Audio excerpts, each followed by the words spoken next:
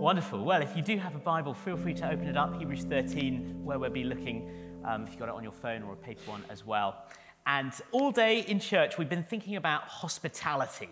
That's been our theme. Hospitality is a word we use a lot. Maybe we overuse it. Maybe sometimes we misuse it. I think of that phrase, hospitality industry. It's a bit of an oxymoron, isn't it? So you have people working very hard to make you feel at home, hospitality, but at the same time you know that behind all of the smiling and politeness, they are just doing their job. Industry, not really your friends. When the barista is like, how are you? That isn't often an overture to, can we be buddies? They don't mean that. They're just doing their job, and a hard job it is too. We all know there's a difference between what we call hospitality and the real thing. Well, what about in church? We talk about hospitality a lot in church. Are we doing the real thing? If I may be so bold, I think that a lot of the time, actually, we're not doing the kind of hospitality we just read about. We're entertaining our friends. That's what Christians often do. We want to spend time with people who like us, people who are like us. And that's not evil or wrong. I'm not saying we should stop doing that. But did you notice? It's not what Hebrews 13:2 was talking about. So have a look at it. Do not forget to show hospitality to strangers. It's the welcome to strangers that hospitality is really about in the Bible. Now, why would you do that? Why would you welcome a stranger into your life, into your home? The verse carries on, for by so doing, some people have shown hospitality to angels without knowing it. You might expect that when the Bible wants to encourage you to do hospitality, that it would tell you about how good it is for other people. Do it because it'll bless someone else. Or you might expect that the Bible will talk about how hospitality is strategic. How when we open up our homes, we create a warm setting for outsiders to come in, or perhaps others at church to go deeper. Now, everything I've just said is true.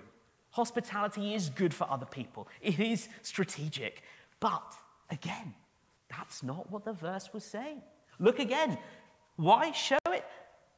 For by so doing, some people have shown hospitality to angels without knowing it. In other words, show hospitality because there might be something in it for you. And not even in a self-serving way, but by showing the kind of hospitality we're looking at tonight, you will discover the riches of God.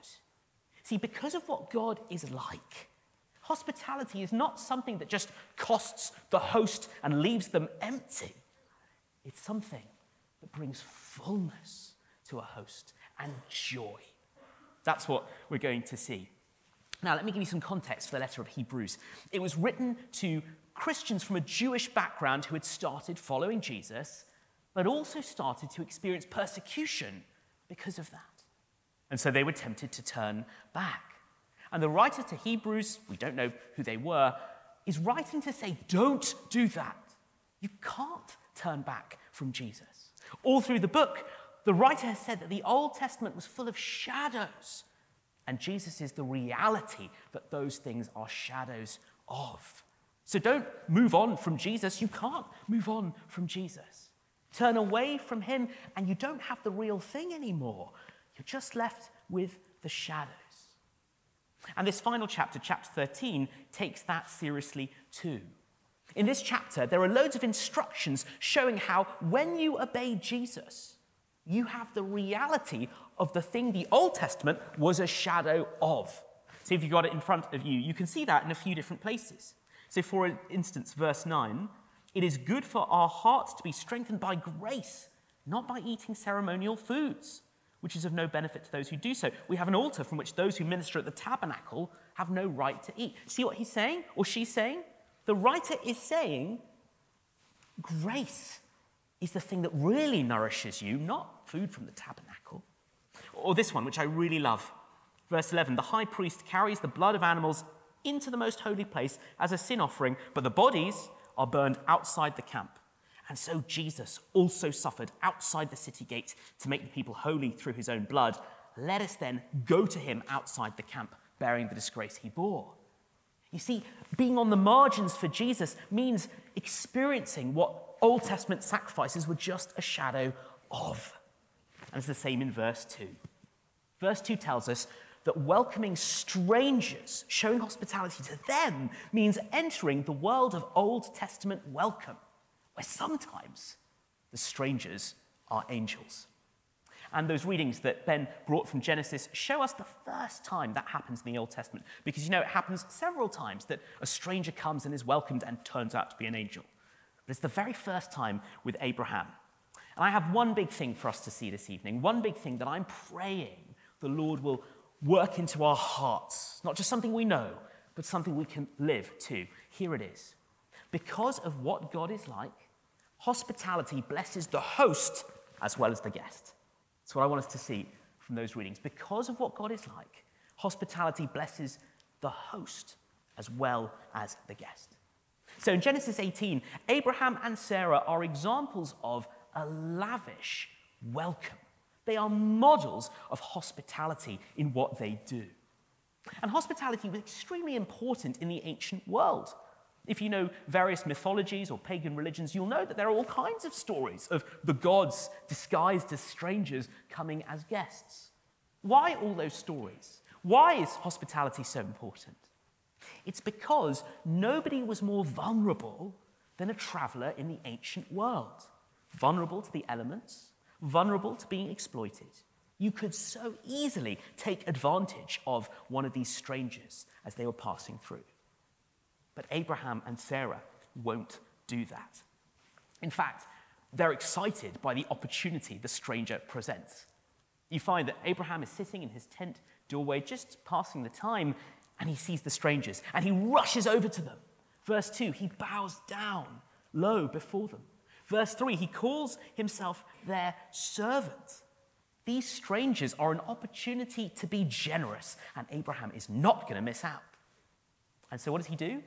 He prepares comical amounts of food.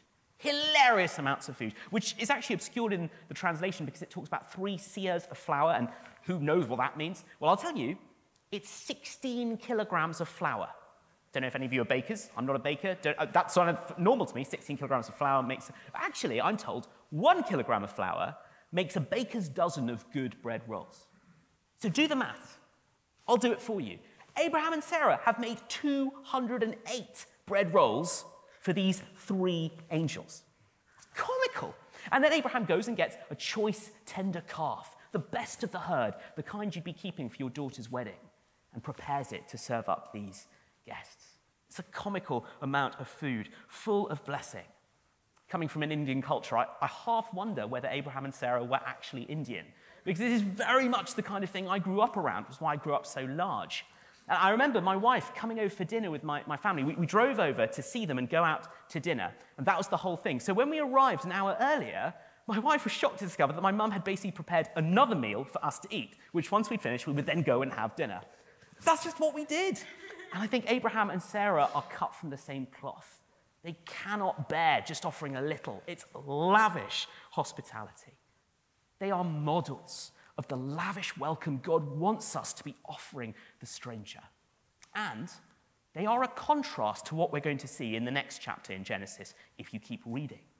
Because what happens is 2 of these strangers go to the city of Sodom, where Lot tries to offer hospitality, but the wider city does not. And you can read what that's like. Very often people talk about Sodom as if its only sin was sexual abuse. Now that was definitely part of the vile package. But the Bible condemns Sodom for all sorts of other sins as well. Their greed and their desire to exploit the stranger. That's what makes Sodom, evil hosts that they were, so horrific to God. And he destroys the city. But instead, he holds up Abraham and Sarah as an amazing example of a lavish welcome. But you know, the Bible says that Abraham and Sarah were actually blessed even more than their guests. Even though they offered such an amazing, lavish welcome, they received more when they welcomed in these strangers. Because it turns out that these were not just any old strangers. They were angels sent from God on a mission to more than match Abraham and Sarah's lavish welcome with God's lavish promise. That's what they had come to do. And it's remarkable, actually, if you were listening to Ben as he read it, there's a lot of strangeness in that description. We read that these three strangers, but one of them speaks as the Lord himself.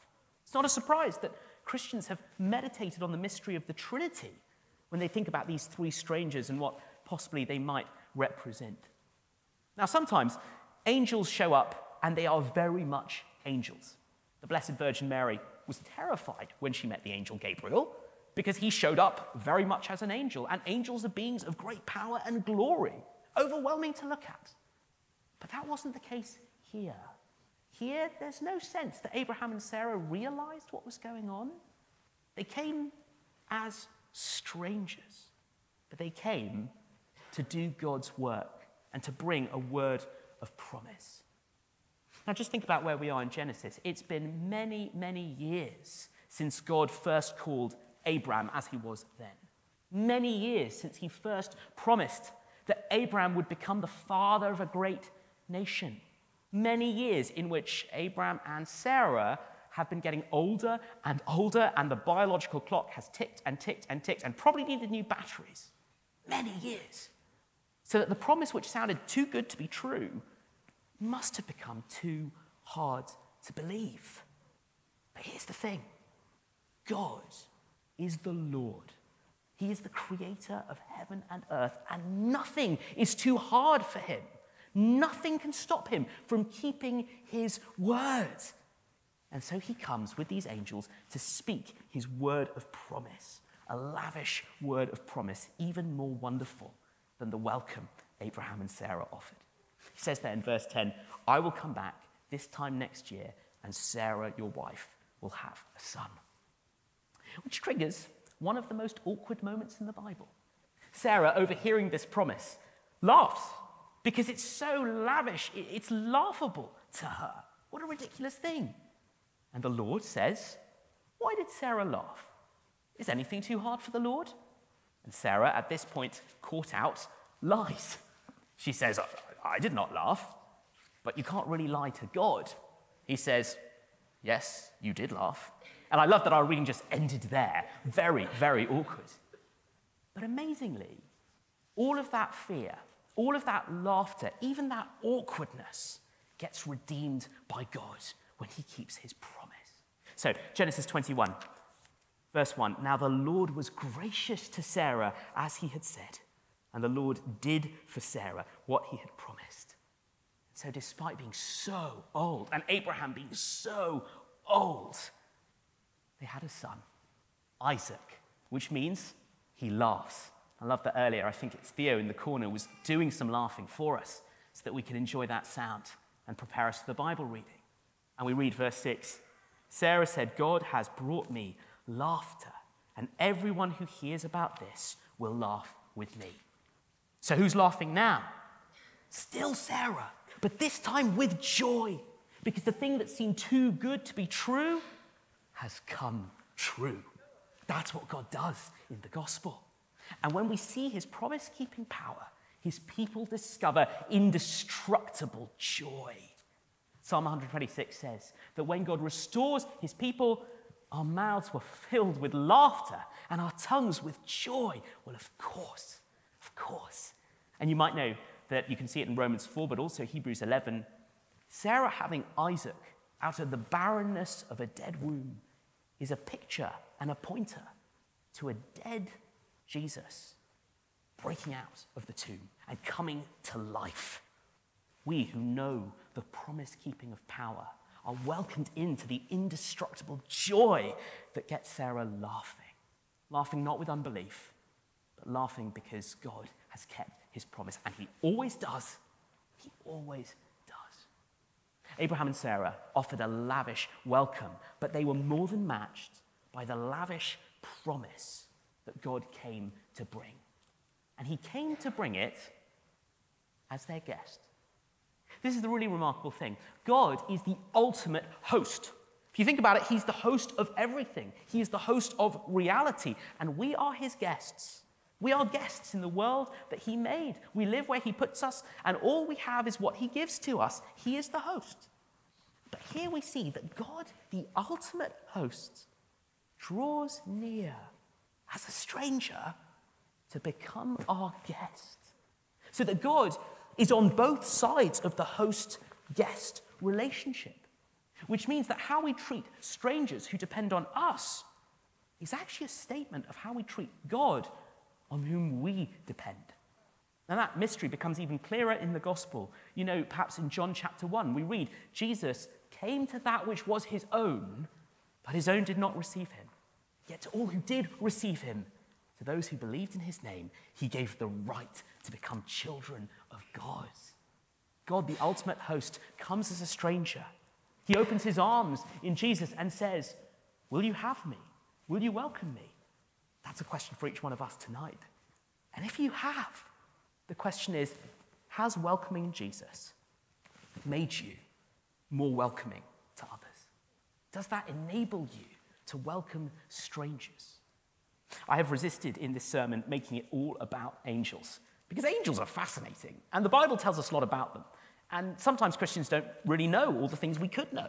For instance, this book of Hebrews begins in chapter 1 by telling us lots about angels, so that by looking at them, we can realize the greater glory of the Son, who is God. But here's the thing. Sometimes we meet Christians who have an appetite for the weird. They love that sort of supernatural stuff. They hear about angels and their eyes light up. They are so much more excited about that than anything else. And they're just drooling at the thought of angelic visitations and miracles and all sorts of things I wouldn't normally see. And can I just say, those heavenly mysteries are real.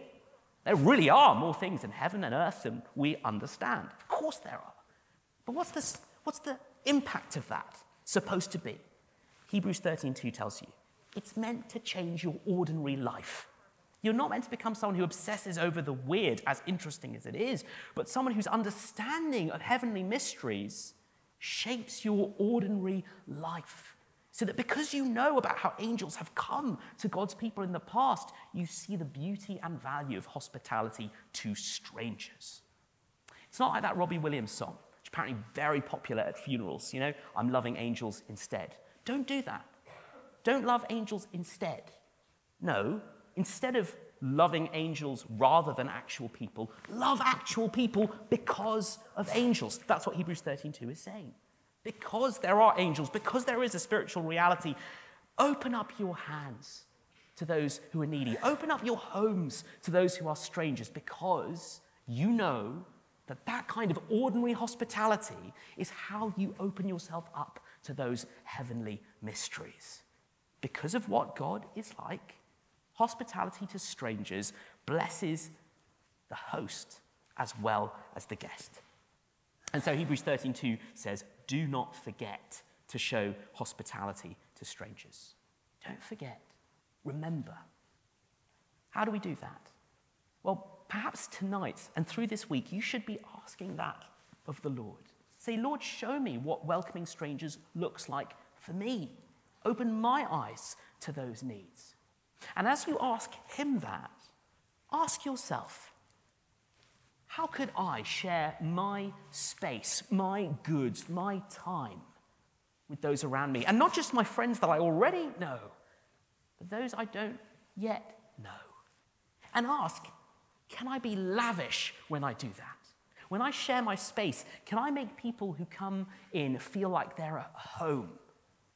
When I share my goods, can I be open-handed rather than clinging on to everything I have? If you ever try and borrow a book from me, you'll see the hunted look in my eyes as I plead with you to look after it. Probably a sign that I value those books too much, but I did have someone read one of my books in the bath and drop it in the bath, which is inhumane. Anyway, I shouldn't be like that.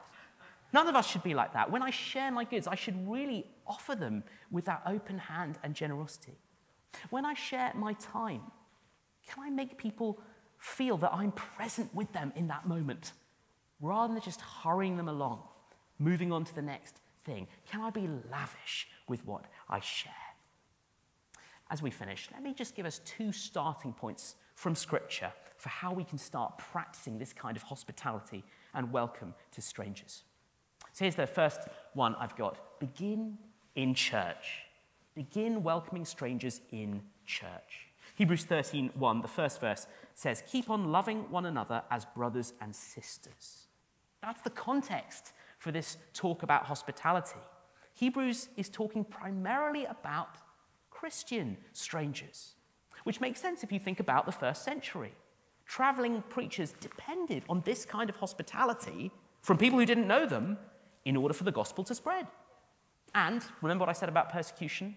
There would have been Christians fleeing for their lives. Again, they needed this kind of hospitality, even though they were strangers. This hospitality should begin in church. Or think about Matthew 25. I think we might be coming to it in future weeks, but you know that's the parable of the sheep and the goats, the righteous and those who are condemned. And Jesus says to the righteous, I was a stranger and you invited me in. And the righteous don't know when they did that. When did we do that, Lord? And he says, whatever you did for the least of these, my brothers and sisters, you did for me. And who are his brothers and sisters?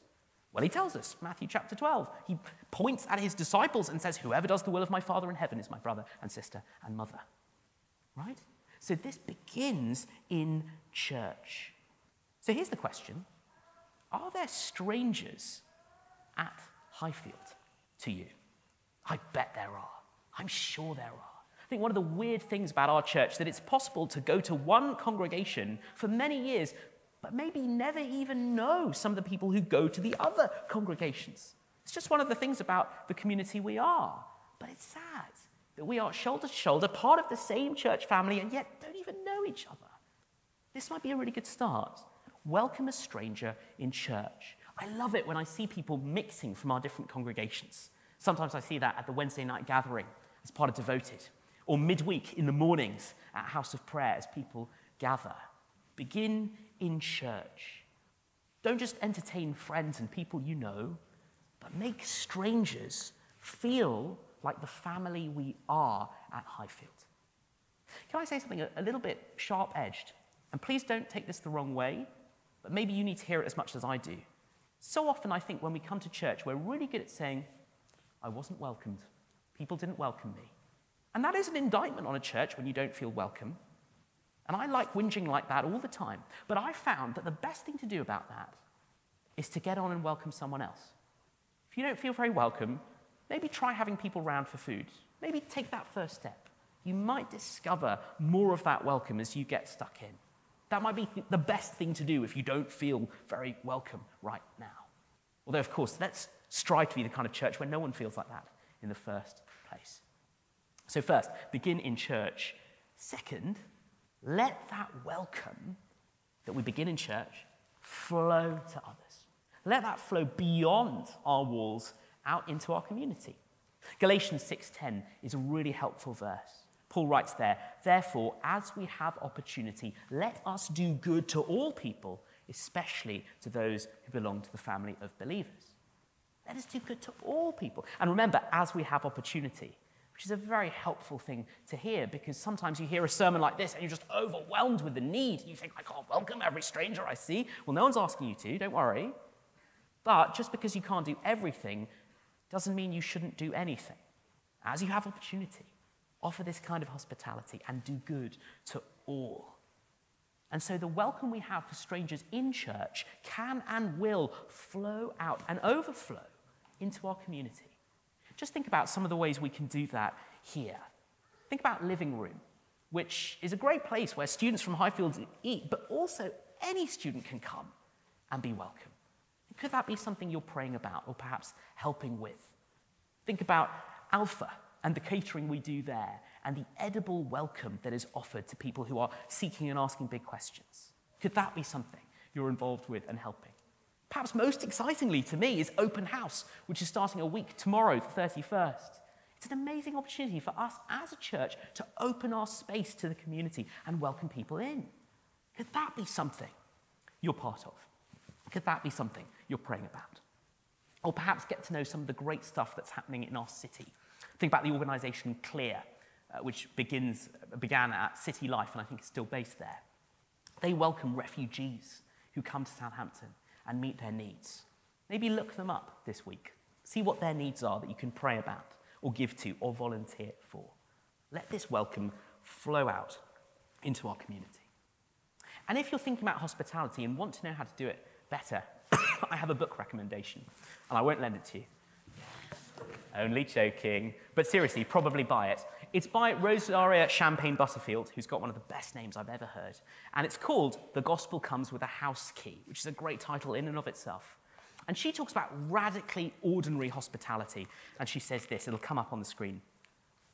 Radically ordinary hospitality is this: using your Christian home in a daily way that seeks to make strangers neighbors and neighbors the family of God. It brings glory to God, serves others, and lives out the gospel in word and deed. I'll read a bit I didn't put up.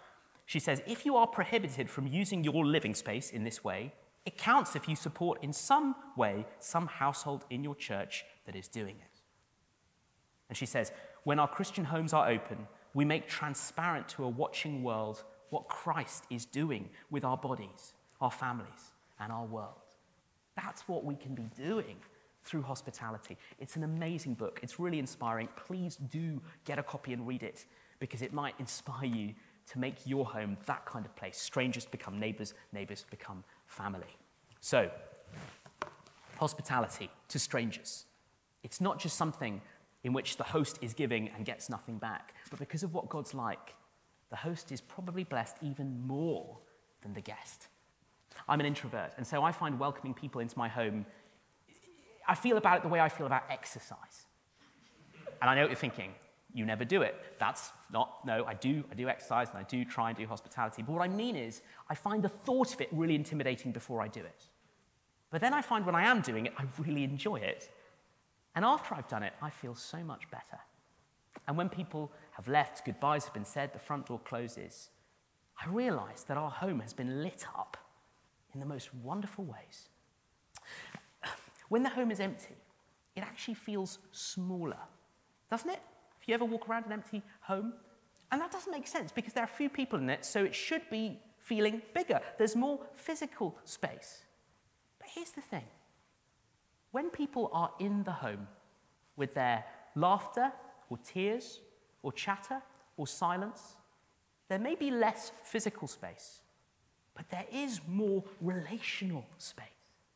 And as that opens up, the home feels bigger and warmer and better in every way. Why not take God at his word? You may not entertain an angel, or maybe you will. Maybe you already have.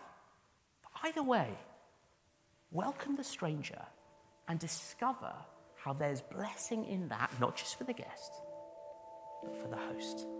Maybe most for the host.